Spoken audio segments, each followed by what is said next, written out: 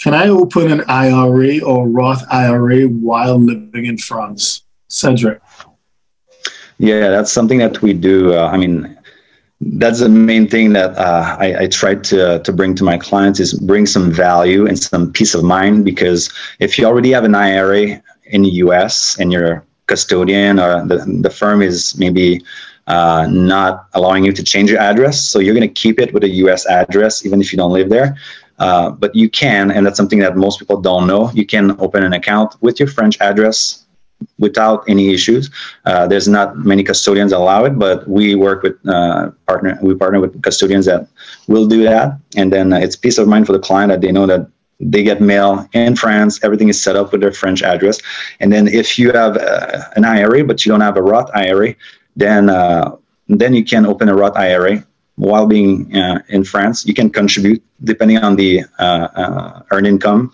But you can, if you qualify, you can contribute to the account, and you can also do Roth conversions every year. So you have up to December 31st each year to decide of the amount, and then you can convert from a traditional to a Roth, so you can get that tax deferred and tax free growth. So that's good to know. You mentioned with the Roth, assuming that you assume that there is income, right? Because you need to have taxable income, right? Yeah. So that I remember seeing a debate. There was some teachers at an international school who were arguing together with their preferred tax advisor that the only reason that they don't have income is because of the Section 911 foreign income exclusion. So were it not for that, they would have income and therefore able to invest in a Roth. So they were planning to pick a fight with the IRS. Do you know anyone else who has taken that position? Any other expats and have won? I don't know right now. Yeah, I don't know if any, but yeah, I know that's something that hopefully will change. But I would say even if you don't contribute to the Roth, if you can contribute to the traditional IRA, then you can do the backdoor Roth. You can convert over time. But yeah, I think if you can, that's great. If you cannot contribute, at least you can make sure that your current IRA is in a place where your French address, is not an issue. Yeah. Okay, understood. Because we're already aware that some platforms in the US don't like dealing with clients who've moved outside of the US. And then I've seen some clients say, well, hey, I use a VPN and it's fine. And then I have other clients that say, no, they can tell when I'm using a VPN and I still get locked out.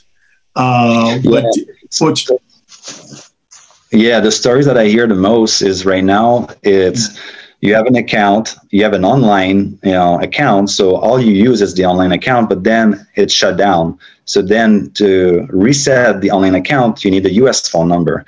Then it's an issue if you don't have a US phone number. And then, some platforms, as soon as they find out that you're not in the US, then they can shut down the account. So I used to work for Wells Fargo Advisors, and they made that financial decision to get rid of the expat market.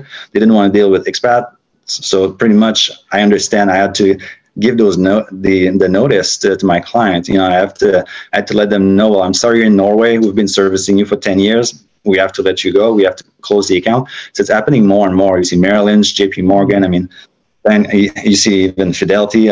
So it's kind of all over the place. The firms are making that financial decision to not, deal with the expats. So you have to be aware of that especially if you use someone else's address, you might not get an email. You might not get a notice, because if you're not looking at it, you're not paying attention, the account could close without you knowing about it. So that could be a big tax event. And to be clear, because there's been, again, some discussion that this has nothing to do with SEC rules. It simply has to do with the policy framework for the financial institution. They don't want the additional compliance burden, and which comes at an additional cost and an additional risk when you deal with Americans abroad. Am I correct in saying that?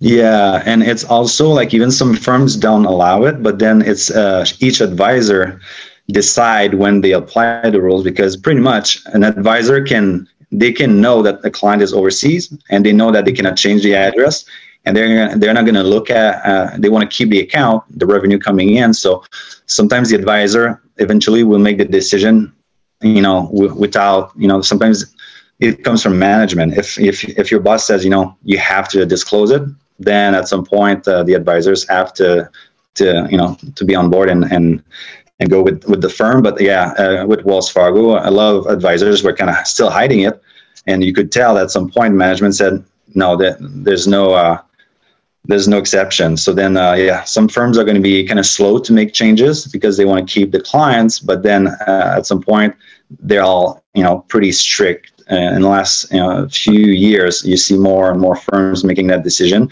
and it's a financial decision. Yeah, absolutely.